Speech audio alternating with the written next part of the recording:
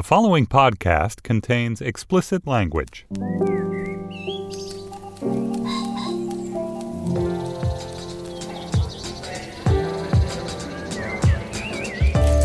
I'm Stephen Metcalf, and this is the Slate Culture Gabfest Werewolf Bar Mitzvah edition.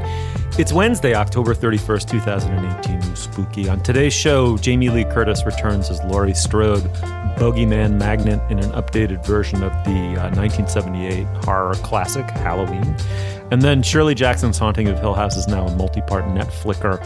Okay, you may be sensing a theme here. Our third topic, in keeping with the other two: why are so vanishingly few horror movies directed by women? We discuss a very good provocative essay about that subject. Isaac Butler is joining me. Isaac, you're a theater director, you're a writer, you're a mensch, you're a dad, you're everything, really. And now you're a co-host on the Slate Culture Gabfest. Welcome to the show. Thank you so much for having me, Stephen. The only thing about you, though, I will say is I pumped you up, now I'll diminish you a little bit. Your feet look tiny in Julia Turner's shoes. That's true. That's true. They are ginormous shoes, and I am but a little person. Yes, do your best to walk in them. And of course, Dana Stevens is Slate's film critic. Hey, Dana. Hey, Stephen. All right, you two, explain to me the title. So you may remember the hit Tina Fey scripted NBC sitcom 30 Rock. There's an episode where Tracy Morgan's character has released a Halloween novelty single called Werewolf Bar Mitzvah, and it's actually probably one of my favorite jokes in the whole series, I would say, would be that song. Werewolf Bar Mitzvah, spooky, scary, boys becoming men becoming wolves. All right, that was great, Trey. Okay. All right. Let's dig in here. Halloween, of course, is the 1978 complete classic John Carpenter genre-defining low-budget horror flick. It's been made and remade and redone and rebooted and debooted, and this is a complete tabula rasa, ignoring all of the in-between movies remake. And it stars Jamie Lee Curtis as Laurie Strode. She's twice divorced in a basket case, carrying around with her the trauma of that horrible Halloween night back in the late 70s. She's grandmother to a family that regards her as a survivalist crank, but she's been waiting these 40 years for a reunion with evil. Let's listen to a clip. Michael Myers is a human being who killed his sister when he was 6 years old. And he came after you. We just want to know why. We want a glimpse inside his mind. Michael Myers murdered 5 people. And he's a human being we need to understand. They're transferring him. Tomorrow, 7 o'clock. Yeah, he'll be locked away until the end of his days. That's the idea.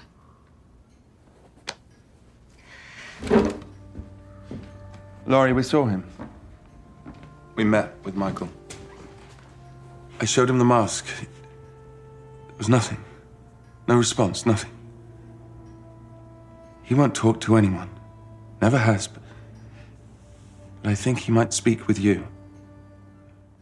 Dana Stevens, I know you're a Halloween completist. You've seen them all, including the Rob Zombie one.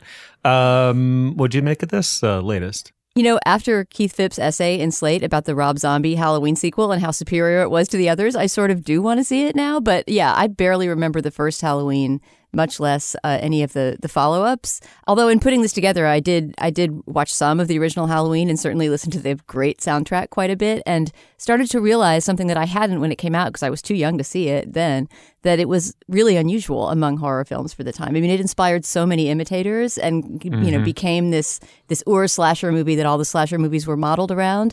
That made me more interested in this otherwise, I think, somewhat uninteresting remake/reboot. I mean, this movie, directed by David Gordon Green, I can't remember if we said that, is kind of trying to be an auteur-driven, affectionate homage almost to the original. And of course, an affectionate homage to a movie that's all about this horrible, faceless serial killer is a strange thing to undertake in the first place. There's something at once kind of sentimental about the gesture of reaching back, right?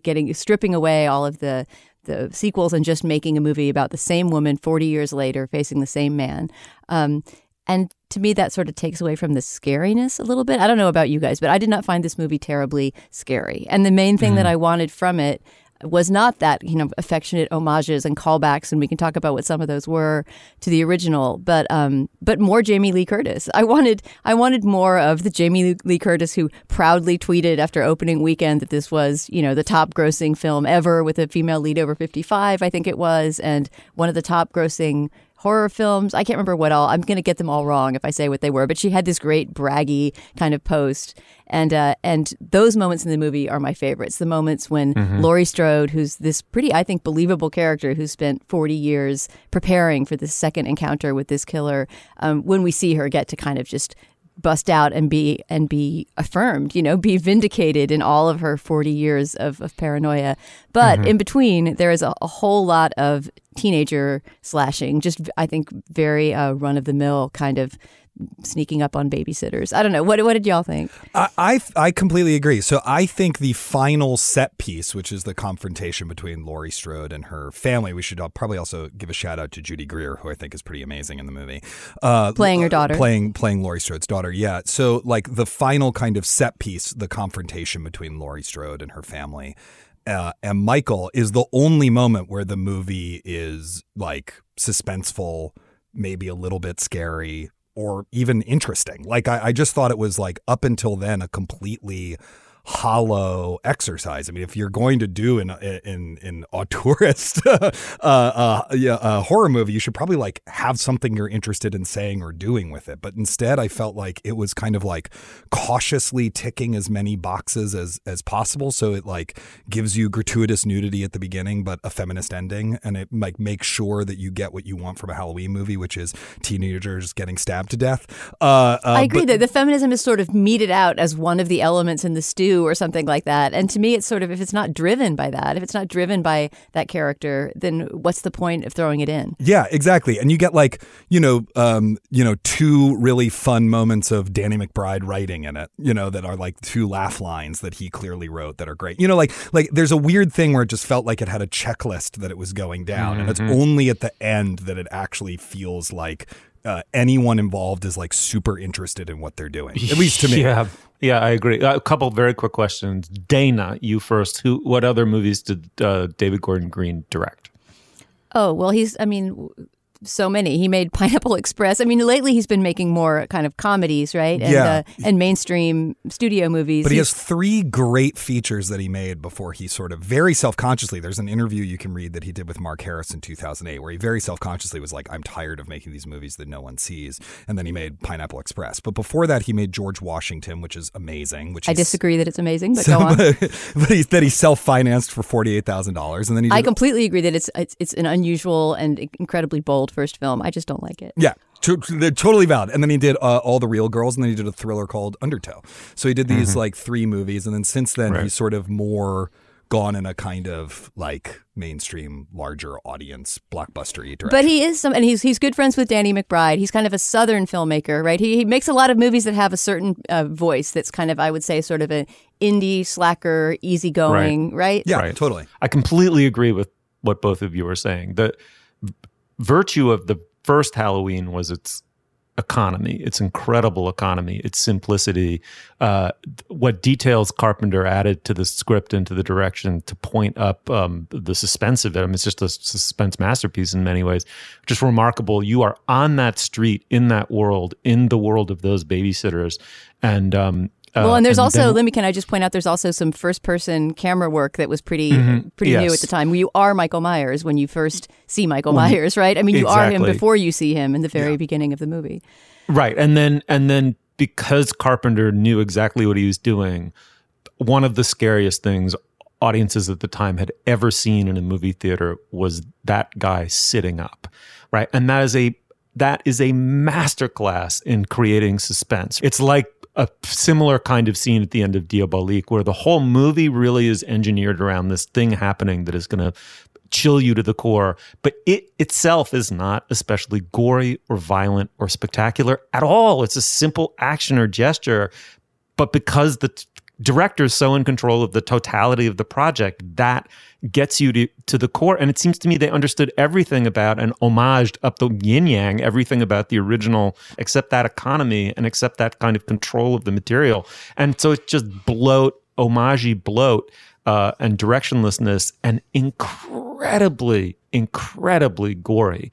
I mean, it's dependency on the explicitness and spectacularity, or whatever the word would be, of its violence, to me was just an incredible crutch. I mean, I was sort of floored by that. And then, the final thing I just want to inject here is that I agree with both of you that last set piece, finally you kind of have, a kind of coherent action that's non-obligatory, that connects thematically to the movie, and is at least somewhat interesting. But the rest of the movie was just, I don't know.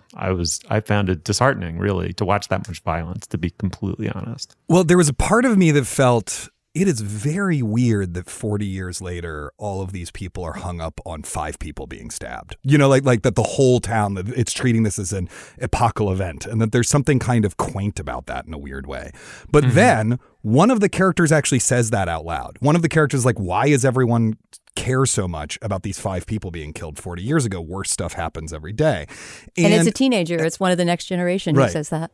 Yeah, and it is actually, I think, one of the things that robs this film of it being sort of convincingly suspenseful and scary is how self-aware it is and how many lampshades it hangs on how many things. So, like, part of what makes Michael Myers scary in the original movie is that he has no motivation. He's like faceless evil. His name famously in the credits is The Shape, right? He just is in a gas station uniform and a mask. And there's like a couple lines about that he's the boogeyman or whatever, right? Whereas in the new one, everyone sits around talking all the time about like, he has no motivation. We're podcasters trying to figure out the motivation, And so like it belabors everything so much that there's no room for you, the viewer, to have your own response to anything that's going on, because it has already had that response. And the characters, who are themselves essentially fans of the original movie, keep just talking about the meaning of its own franchise. And like, that's just not interesting material. And you can do self-aware horror. You can do it. And Scream is actually very effective at that. But there's like a limit to what you can do in there, and not completely kind of shove the audience out of the thing you're creating. Yeah, Isaac, that just made me think of something about the original that is very free associative, but I'm going to say it anyway, which is, to me, when I remember the original Halloween, what makes it scary is the emptiness. It has a lot of dead space in it. I mean, to make a bad pun, right? It has a lot. The very first shot is of an empty house with, leaves blowing down the street. The music has that repetitive kind of airy quality almost. The score, of course, is by Carpenter himself, who also wrote the score to this new one with slightly changed theme of the original Halloween theme.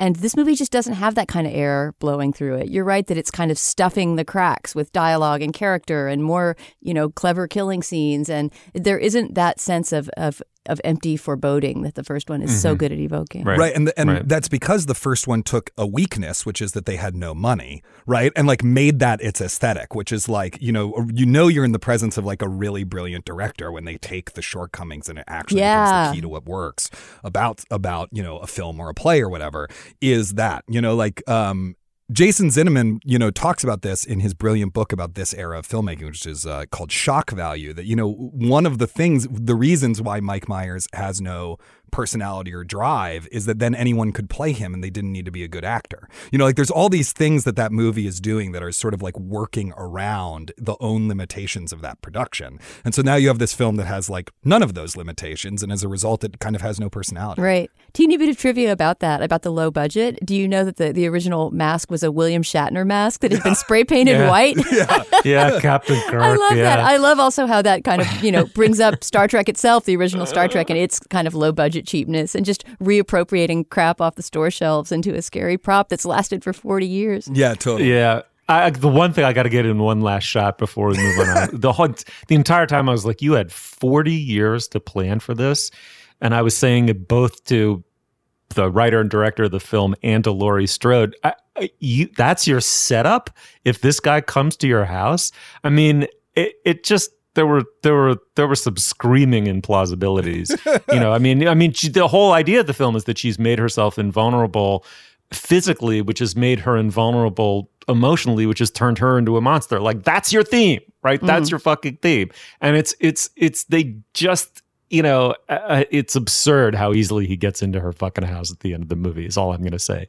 All right. And he's getting in there, so it's not a spoiler. The movie's Halloween. Check it out. Tell us what you thought of it. Tell us what you thought of the original, and let's move on. Okay. Hey, it's Kaylee Cuoco for Priceline. Ready to go to your happy place for a happy price? Well, why didn't you say so? Just download the Priceline app right now and save up to 60% on hotels. So whether it's Cousin Kevin's Kazoo Concert in Kansas City, go Kevin, or Becky's Bachelorette Bash in Bermuda, you never have to miss a trip ever again. So download the Priceline app today. Your savings are waiting. Go to your happy place for a happy price. Go to your happy price, Priceline. All right, we have business. Isaac, what do you got? Thanks, Steve. In Slate Plus today, we're talking about the demise of Filmstruck, the relatively young, it's only 2 years old, streaming service of classic cinema and the Criterion Collection, and what it means for our culture and our culture's past going forward. To hear segments like that and to get ad-free podcasts, sign up for Slate Plus. Slate Plus is our membership program and is a great way to support us. For just $35 for your first year, you can help cover the cost of producing the Culture Gabfest and all your other favorite Slate shows. And of course, in return, you get extended ad-free versions of this show and other great Slate shows and a ton of other benefits. So if you'd like to support the Culture Gabfest, go to slate.com/culture plus and join Slate Plus today. All right, onward. All right, well, The Haunting of Hill House is a 1959 classic Shirley Jackson novel. I have yet to read it. In fact, I'm going to violate the one, kind of household edict, iron household edict we have in the Metcalf-Zahn household, which is you never watch the movie or TV show before reading the book. But unfortunately, I just haven't gotten around to it. My wife says it's one of the great books ever written. Anyway, now it's a 10-part streamer for Netflix. It's got Carla Gugino and Timothy Hutton in it, among many others. It's been updated a lot to our sensibilities. I'm told it's a very loose adaptation. It begins with a married couple fixing up a rundown mansion with plans of flipping it. The renovation keeps them there longer than they're planned, and they begin experiencing paranormal activities, they and their kids especially. But the substance of the show is this very, I think, quite well done flashback between then, which was the 1990s, and now, with the adult kids who are carrying the trauma and the horror of what happened to them in that house around with them today. Let's listen to a clip. The night after he died, it started with drops of water, like raindrops falling onto my face. I started to hear a car horn, short bursts, distant, I think, but close enough to wake me, and then I felt the water on my cheeks, and I heard the car horn. And then I looked up at the ceiling, and there he was, hanging there, upside down. I could see the water dripping off of his hair, and his face was a deep purple, like the blood had all just pooled into his cheeks. It's funny, you think you'd scream after seeing something like that, but you don't.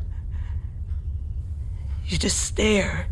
Isaac, let me start with you this time. Have you read the original novel? And either way, what do you think of this? I have actually read the original novel. I took a course in plot in graduate school, and we read for my MFA, and we read The Haunting of Hill House as part of that. And I love that book. I think it's wonderful. It's been a while since I've read it, but I remember it pretty well. I remember it well enough to say that this is like an extremely loose adaptation. In the original book and the quite good black and white film adaptation of it, which is called The Haunting, which came out in 1963, a professor and some other people are kind of investigating this house with this reputation for paranormal activity. And then the house begins to kind of seduce one of the people who is on this investigation, who is named Eleanor, who's kind of neurotic and lonely, by kind of promising her a world that will take care of her. Whereas this is, of course, a family drama. It's kind of like 6 Feet Under meets The Haunting of Hill House. I am 6 episodes in. I am not finished with it yet. I think it has its shortcomings, but I also am really enjoying it. And, every night after my daughter goes to bed, it's what we want to watch, of the things that are available to us. We want to keep going with it. I think it's scary. I think it's occasionally moving. I think there's, again, I think there's some limitations, particularly with some of the cast members, but I quite like it. Dana, what do you think? Not for me. Really not for me, but it kind of gets beyond this show. I mean, I can get into why this particular show is just not my thing. And part of it is just that the occult to me is not that scary. I don't know. Something about the world of this, a ghost story can be extremely scary, but something about the house and the paranormal investigator, which exists in a way in this show too, right? One of the kids who grows up to be a novelist. His name is Stephen Crane. He writes a book called The Haunting of Hill House. So there's this kind of, callback to Shirley Jackson, but taking her identity and turning it into this character's identity. Which is kind of a weird move. And he's also something of a paranormal investigator, although he basically does that. For example, the clip we heard is him interviewing a woman who says that she saw her dead husband's ghost, right, hanging from the ceiling. And he kind of vampirizes their stories and basically incorporates them into his best-selling novels. So there is this paranormal side, which to me it's just not the scariest content in the world. But there's just something about its delivery in this show, too, that feels very, very fake and contrived and TV-ish to me. But I think to really get to pull my camera out and say what it is I don't like about it, I don't like horror on TV. Horror on TV has never worked for me. Like episodic servings of scariness have some sort of fakeness in the way that the suspense is doled out that to me it just robs them of scariness. Like, I don't like American Horror Story. I couldn't keep up with Stranger Things, even though I agree that they're all well done and stylized or whatever. Or what are some other horror series? I mean, name some. The X-Files, I guess, is vaguely horror and was always really silly to me. Channel Zero. There's a few others. Yeah. I don't think TV is a good genre. Maybe I'm just more of a movie person. But to me, even the Halloween that we just trashed, right? The new Halloween, I got much more pleasure and scares out of that 2 hours because horror on film, especially in a movie theater where you can't escape, has a little bit of this like wham bam thank you ma'am quality, right? Like get it done and get out of the theater. And something about this like trickling of scariness through however many 10 episodes or something like that. It is very slow and very drawn out. I mean, nothing scary happens in terms of like something you would actually jump at until 3/4 of the way into the first episode or something like that. Streaming prestige TV has this one big built-in problem, which is that they apparently really want 10 to 12 or 14 hours worth of programming, and very often they're working on a story that justifies 4 hours or 6 hours. And it took me a while to get into it. It was moving very slowly. I thought, oh, here we go, sort of airy silences and foreboding that really adds up to nothing. And then I felt really strongly, Isaac, I'm curious whether you agree, I thought they stuck the landing on episode 1, right? That there's a great chilling twist of a kind that I thought was quite clever at the end of episode 1, and then I was hooked. I'm committed. I haven't watched too much more than 2 episodes, but I'm gonna stick with it to the end. Yeah, I mean, I do think they stick the landing with the end of episode 1 in a really clever way. I mean, there's the way the show is structured, which contributes to its slowness. So you're either going to go for it or not. Is that the first 5 episodes are lensed through the POV of one of the siblings, right? Through each of the 5 siblings, and then the 6th episode, you actually finally get all of them in a room together. So for the first 5 episodes, only about 36 hours of action in 2018 actually passes, and so by the end of that, it actually gets less and less scary because the kids are okay because they grow up to be adults, right? So nothing that imperils the kids is actually scary because part of you is like, I know that they live till the year 2018. But what happens instead is it becomes this kind of interesting, I referenced 6 Feet Under about this family that's kind of living with this trauma and trying to figure out what to do with it. And that I found to be compelling enough to keep me watching it, even as I do not think all of the cast members are quite adept at being able to pull it off. Right, including the kids. I mean, this is a problem when you have a lot of, you have this structure of cutting between their childhood selves and their adult selves. I mean, there's a lot of kids, right? It's sort 5 of them. It's yeah. hard to keep them straight. I mean, is this just me? It took me about 3 episodes to literally figure out, like, there are 5 children. They are in 2 time frames. And not because it's particularly avant-garde or it's done in some arty way. It's just like a shitload of content and characters to keep track of. I don't know. And again, this may be me in episodic TV where I'm just, why? Just give me the scary shit and let me get out of here. Yeah, you feel trapped like the characters are trapped in the house. Yeah, a little bit. Isaac, my impression from Twitter is that this thing gains momentum and urgency as it goes. Is that right? Well, I am up to the 6th episode, which Slate's very own Sam Adams wrote a really great piece about, like what is so kind of thrilling about that 6th episode.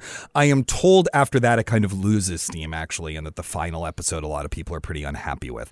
I have not gotten there, so I don't know whether that's true or not, but I do think it is building towards a revelation at the end of the 5th episode. And then the 6th episode is about dealing with the aftermath of that revelation that I quite liked. In a weird way, I would sort of be okay with the 6th episode being the finale. Like, I'm sort of like, don't feel as like I really need to the next 4 episodes. I was very satisfied with that as the end, and then you could have a 2nd season or something. But I'm compelled. I'm going to keep trudging to the end. Quick aesthetic, since the 6th episode, which I haven't seen yet either, appears to be all about, long takes, and it's this like very directed kind of thing. I just have to ask you guys about the lighting. Like, I spent the first several episodes thinking, is this some kind of David Lynch thing where we're going to discover that this fake golden lit, like contrived world is actually somebody's imagination, and we're really in some more gritty kind of textured world? But no, every single scene is lit. I watched it with a friend, and we kept trying to come up with metaphors. I was just like, I feel like I'm in like a mall in Dubai or something. There's this really bland kind of like golden ambient lighting on everything. I'm glad you brought that up because I was worried this was going to be too in the weeds. So I'm glad that other people are bugged by this. The color correction and relighting of the show in post, which is what I think has caused that to happen, is really distracting. In the first episode, Michael Huisman, Stephen Crane's the house that he's in, they have colored it in such a way that the back wall is the same color as his face, which makes his face look weirdly amorphous and out of focus. There's a key light they've added on the women's faces in almost every single shot of them that makes them weirdly look like they're glowing. Like, there's a very weird, it sort of does feel like they banged it out really fast and then had to fix it. I didn't think of it as afterwards. being in post. I thought they were just lighting decisions on site. But yeah, I think you're right. But there's something so artificial and TV-ish about the way that looks that it just kept taking me out of it. We were also laughing, saying, like, in real life, these siblings, they're always talking to each other on the phone urgently about various, ghost appearances. And we were saying, in reality, every single conversation would be, you should see the light in this room right now. It's incredible. Hey, mine too. Yeah, totally. There is an odd thing about what they have done with the lighting and the coloring on that show that is totally befuddling to me. Particularly the golden glow on every actress's face when they are in close-up. Yeah, to make a movie about a haunted house with all these dark secrets and everything is lit in the exact same flat golden way. I don't get it. Isaac, you're a man for all seasons. What was the time signature of the Halloween theme song? It's in 5/4. Oh, called 5/4. I was just like, see, it's 5/4. Give me a classic song that's also in 5/4. Take 5 by Dave Brubeck. I knew you were right there. I read you like an open book. I may not know what the fuck 5/4 is, but you, sir, are an open book. Okay. It's a Haunting of Hill House. Consensus seems to be check it out, see if it grabs you, but absolutely read the original novel, correct? Correct. The original novel is amazing. It's like a great novel. It's a great, scary, haunted house book. It's very unnerving. It's really wonderful. I'm just going to float the theory, not having read the book, that the writing for the series is just a wee bit inferior to Shirley Jackson's. Am I right? You would be correct about that. Yes. And to do that is evil. By evil, it's not landing. I don't know why. If I see Julia would be laughing her ass off right now. I'm laughing. Just away from the mic where you can't hear me. Obsequiously. All right, moving on. All right, well, our next segment is inspired, if that's the right word, by an interview that Jason Blum gave. So he is the head of Blumhouse Productions, a shop known for making low-budget horror movies that are thematically intriguing and, in their way, quite sophisticated and director-driven. Dana, is that correct? Yeah, that's safe to say. I mean, he's the guy, he made his name and his production company made its fortune with the Paranormal Activity movies, which are kind of the test case for a movie that takes zero money to make and makes gobs at the box office, right? I think the first couple of Paranormal Activity movies are great. I don't know if you guys have seen them because they are extremely low budget, but have this great high concept about, sort of recording equipment and how the paranormal appears on them. And then Jason Blum started to branch out after making that fortune and made such movies as Get Out, which is probably his most prestigious and kind of critically, artistically successful project. So a couple weeks ago, Jason Blum, the producer, was giving this interview to Matt Patches in Polygon and happened to sort of blurt out that he was not able to find female directors for his projects. I guess maybe Matt asked him, why do you have so few female-directed projects? And Jason Blum just really kind of stepped in it and said, oh, well, we haven't been able to find any women. I guess women just aren't interested in directing horror. Yeah, he said there are not a lot of female directors, period, and even less who are inclined to do horror. And then he mentions 2 that he tried to work out a deal with, and it fell through and never happened. I mean, I didn't find what he said that egregious because he is correct in the first thing he said, right? There are far fewer female directors to choose from just in the field out there. I think it's part 2, the idea that somehow, women are just constitutionally not interested in directing horror, that got people upset and got the writer Soraya Roberts to write a really interesting essay on this interaction and this phenomenon in Long Reads. Yeah, I mean, I really liked the Soraya Roberts piece in Long Reads because, she hits on a lot of different sort of things that intersect with this issue. Like the early days of horror cinema are heavily rooted in the Gothic, which is a sort of gendered feminine genre. Like that's where its roots are. There are horror films, in the 80s, the 90s, since the sort of new horror movement often have female protagonists. Other than the monster, there's often like a woman at the center of them. I mean, we were just saying earlier that this new Halloween film is the first movie to star a woman over 55 and debut at #1 at the box office. I mean, that's incredible, So it simply isn't true that there isn't this intersection between women and horror films, or that there aren't directors who would be interested in doing it. Right. And in a way, it's even more pointed than that, right, Dana? What she's saying is working off of work done by a theorist and scholar, feminist theorist and scholar, is that the funny thing about the horror genre is that very often young women are being victimized and chased or menaced in a way that the entire audience, regardless of gender, identifies with intensely. And so there's this powerful psychological bond between both men and women in the audience and the chased young woman. And furthermore, the genre finds in its own weird way, first of all, a way to empower women, because very often the crux of the movie is when the girl or young woman goes from being chased to being an agent in her own salvation. And secondly, that oddly enough, the horror genre has found a way to deal with, as this feminist scholar has pointed out, very women-centric issues involving, menstruation in Carrie or pregnancy in Rosemary's Baby. It comes back over and over again, almost more than other popular genres, probably in some sense way more than other popular genres, to what it is to be a woman. And yet Blum is capable of saying this thing about it. Don't you think that that's kind of the crux of the? I mean, that was sort of where it's a great essay, by the way, but it just really hooked me on that idea. I'd never thought of that before.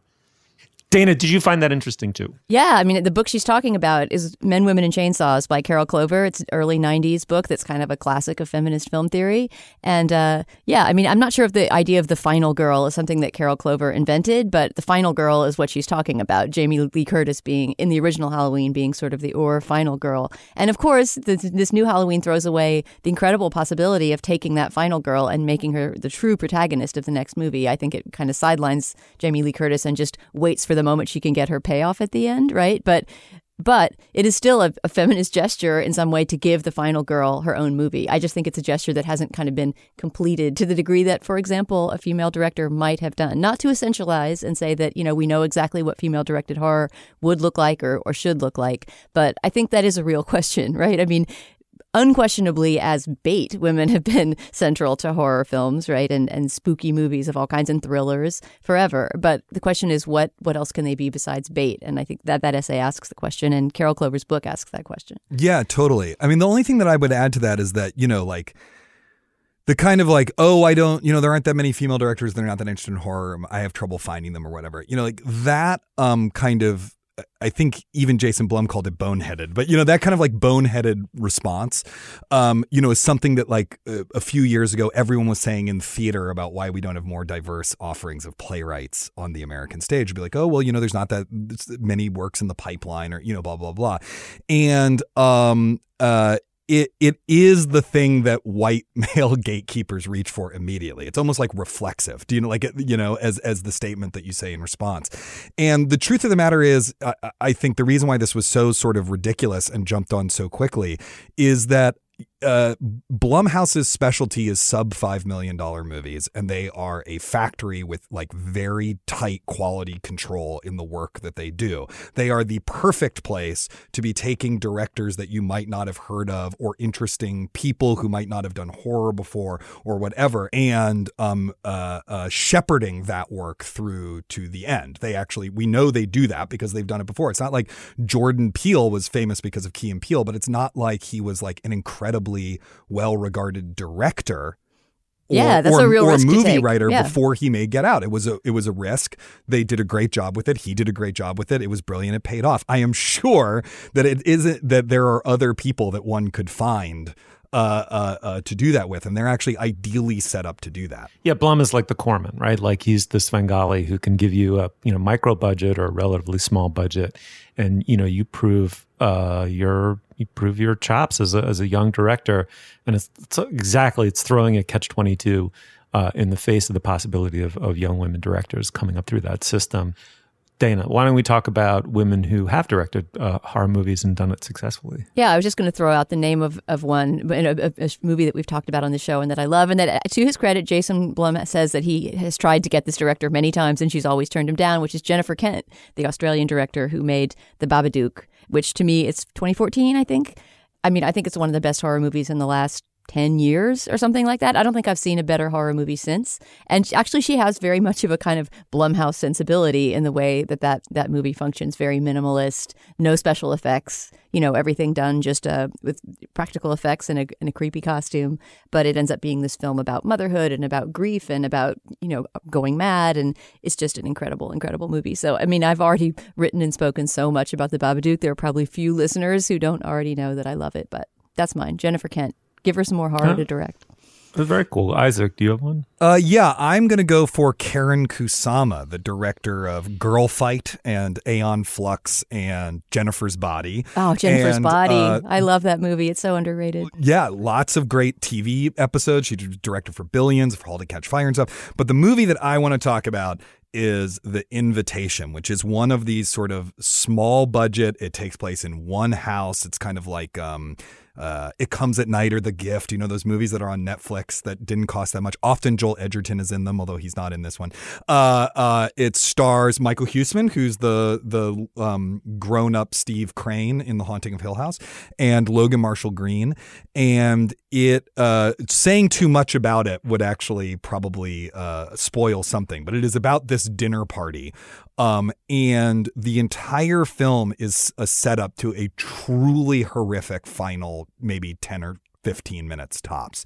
But during that setup, the way it is shot and edited, you are constantly unbelievably tense. Like just the slow buildup and ratcheting of tension. It really feels like Karen Kusama can kind of take any image and make you feel worried about it. What a talent. And even cars pulling up into the driveway, you're like, is there something in this driveway? There isn't. It's actually just this slow build to the finale. And then the finale is excruciating and terrifying and thrilling and haunting, and it's a really, really good movie. It takes place in one house, no money, there's no special effects. I mean, there's nothing supernatural in it. It's I just thought it was incredible. Wow, that sounds amazing. Wait, that makes me want to ask one quick wrap-up question. Since this whole show has been about Halloween and scariness, and is something scary or is it not scary? And part of the reason we were able to do this show this week is because Julia's out, and Julia will not watch horror movies. She really doesn't enjoy them.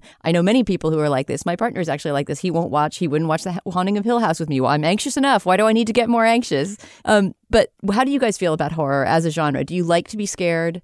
Do you seek to be scared, or is it something that you do sparingly? I really enjoy it sometimes. I'm not like a huge... One of my best friends is a horror completist. I mean, he spent his 20s, he would literally watch a horror movie every single day. And now he writes them. I mean, he is professionally. I mean, he's like that kind of person. I've never been that kind of person. I am fascinated by the genre. There's certain ones that I like absolutely love. There's a whole kind of wing of it that has to do with, you know, incredibly graphic depictions of torture or sexual violence that I will have nothing to do with. But I do enjoy the visceral, you know, in every sense of the term, thrill of a good horror movie. I mean, you know, the original Alien's probably one of my favorite movies of all time. Yeah, no, even though the first time I saw it, I had to fast forward through it. My mom and I watched it together, and we fast forward through huge sections of it, and then the next day watched it from beginning to end because it's just that scary. You know, no, I love it. I think it's a really fun genre. It's just not one that I feel like I'm like a super expert fan of. Right. Mm-hmm. Steve, what about you? Do you tend to seek out things that are scary? I would give almost exactly the same answer as Isaac. I like it a lot some of the time. And I really like the alt horror movement and, you know, It Follows and give me a couple of, you know, Quiet. What was the one? Don't Breathe. Yeah, there's It Follows, there's Don't Breathe. There's, I mean, in some ways, the Babadook and the Witch, although they're not like, I mean, there's a bunch of them. Yeah. The Quiet Place. What's Mama. With Jessica Chastain. I think we talked about this on the show. That was a good low budget horror. Right. Yeah. So those, and I love that it just seems like a genre of the moment in a really good way. I love anything that encourages young-ish people to make movies for under 10, possibly under $5 million and do it creatively. Because then you get what Carpenter was doing in 78, you know, as opposed to giving them $35 million to make a bloated, you know, homage. Wait, another shout out to that movie's success, the original John Carpenter Halloween. It was the most successful independent film. It broke all records. It was the most successful independent film of all time, and it held that record for over 20 years. Wow. That's amazing. Yeah. All right. Well, the Soraya Roberts essay is called The Others, Why Women Are Shut Out of Horror. You should check it out. She's a very good writer. And I say that in part because she's a fan and a listener of the show, but only in part. You suck up. All right. All right. Well, now is the moment in our podcast where we endorse Dana. Dana, are you evil? My endorsement actually is kind of evil. Yes, I am sticking with the spooky theme of today's show by endorsing a scary podcast, or rather a podcast about a scary movie, a whole series of scary movies. This is a bit of a log roll because it's a friend's podcast, but she's so good that I consider it fair game. So Amy Nicholson, film critic for The Ringer and other places, and frequent participant in the Slate Movie Club, I hope this year as well, has done this podcast, 8 parts. I think they may have added a 9th part since the release of the new Halloween, called Halloween Unmasked. And it's a whole behind-the-scenes kind of history of John Carpenter's Halloween, all of the knockoffs it inspired, all of the sequels, how it changed horror. A lot of the factoids I've come up with throughout today's show have come straight from the mouth of Amy Nicholson in this podcast. And I'm only a bit of a way through it, but it's really, really good listening, not just as sort of research or preparation for the new Halloween, but even if you care nothing about it, even if you just want to hear about a really creative, interesting guy named John Carpenter who, you know, started making movies in his backyard as a kid. He's on it quite a bit, as is Jamie Lee Curtis, as will be, as I keep listening, you know, mask makers and psychologists who work with actual serial killers, and just every angle you could possibly think of on Halloween, Amy is taking it, and she's delightful company to go through that world with. So it's on The Ringer. I believe it has 8 or 9 episodes, each about half an hour long or so. Halloween Unmasked. Very cool. Isaac, what do you have? I'm going to endorse a video game this week, but a spooky video game, and one that you don't have to be, I think, a seasoned video game player to play and enjoy. And if you like auteurism, it's made by one dude. It's called Return of the Obra Dinn. It's by Lucas Pope, who had a big kind of indie video game hit a few years ago with a game called Papers, Please, where you're an immigration officer in like a Soviet kind of Eastern Bloc country, and you just have to kind of manage all the different directives you get from above while deciding whether people can legally enter your country or not. This is a very different game. It is a mystery game set in 1807, in which a ghost ship of the East India Trading Company that's been missing for 5 years has reappeared, and everyone on it is dead. And your job is to make your way through the ship, investigating each of the deaths to determine how the person died, and if they were killed by someone else, who killed them, and also identify who they are based on these sort of images you have. And you have this kind of supernatural watch that will allow you to see and hear the moment of their death. So every time you discover a body, there's just some dialogue that you can hear, and then there is a still image of the moment they died. And you have to investigate each of these still images, and through that and deductive reasoning and logic, and lots of visual and auditory clues, figure out who each of these people are, what happened to them, and what befell the Obra Dinn. It's a really, really incredible game. And it is hard, but it is not hard in like a gameplay level. It is hard because you actually have to think very hard to figure out who all of these people are. I am about halfway through identifying the bodies and who killed them.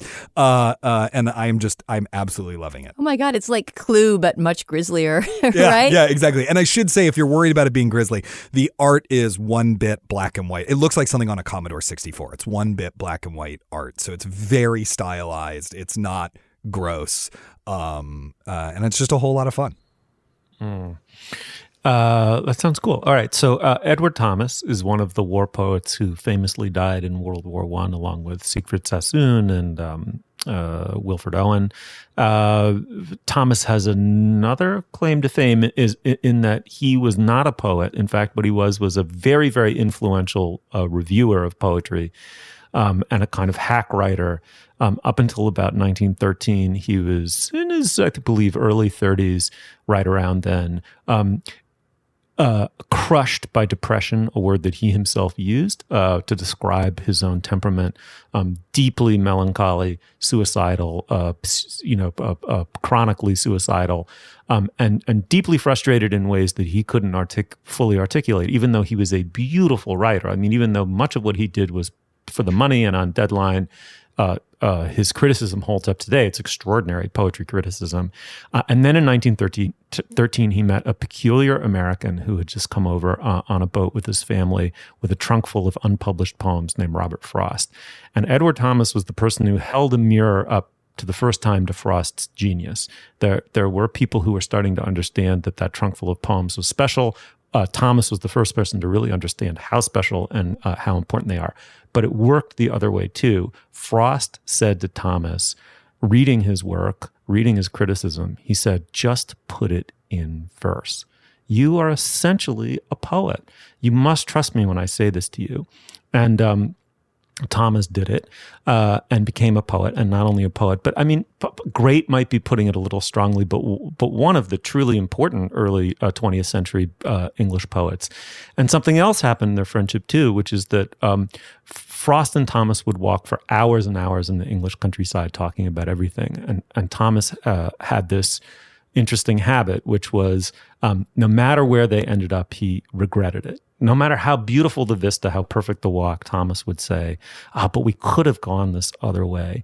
And so Frost sat down and wrote a poem for him called The Road Not Taken, which by some estimates is the single most popular piece of poetry ever written. There actually are some empirical metrics for that. And he wrote it kind of as a way of twitting him. In fact, like he was sort of saying that the people always think that they took the wrong road, or they tell themselves they took the right road, and they're always wrong. You took whatever road you took, which is actually the point of that poem, which is widely misinterpreted.